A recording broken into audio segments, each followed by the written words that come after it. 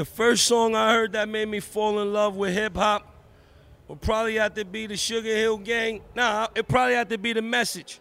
Melly Mel and Furious 5. I heard that song in my uncle's room, and ever since that day, I knew I needed to be a part of hip-hop.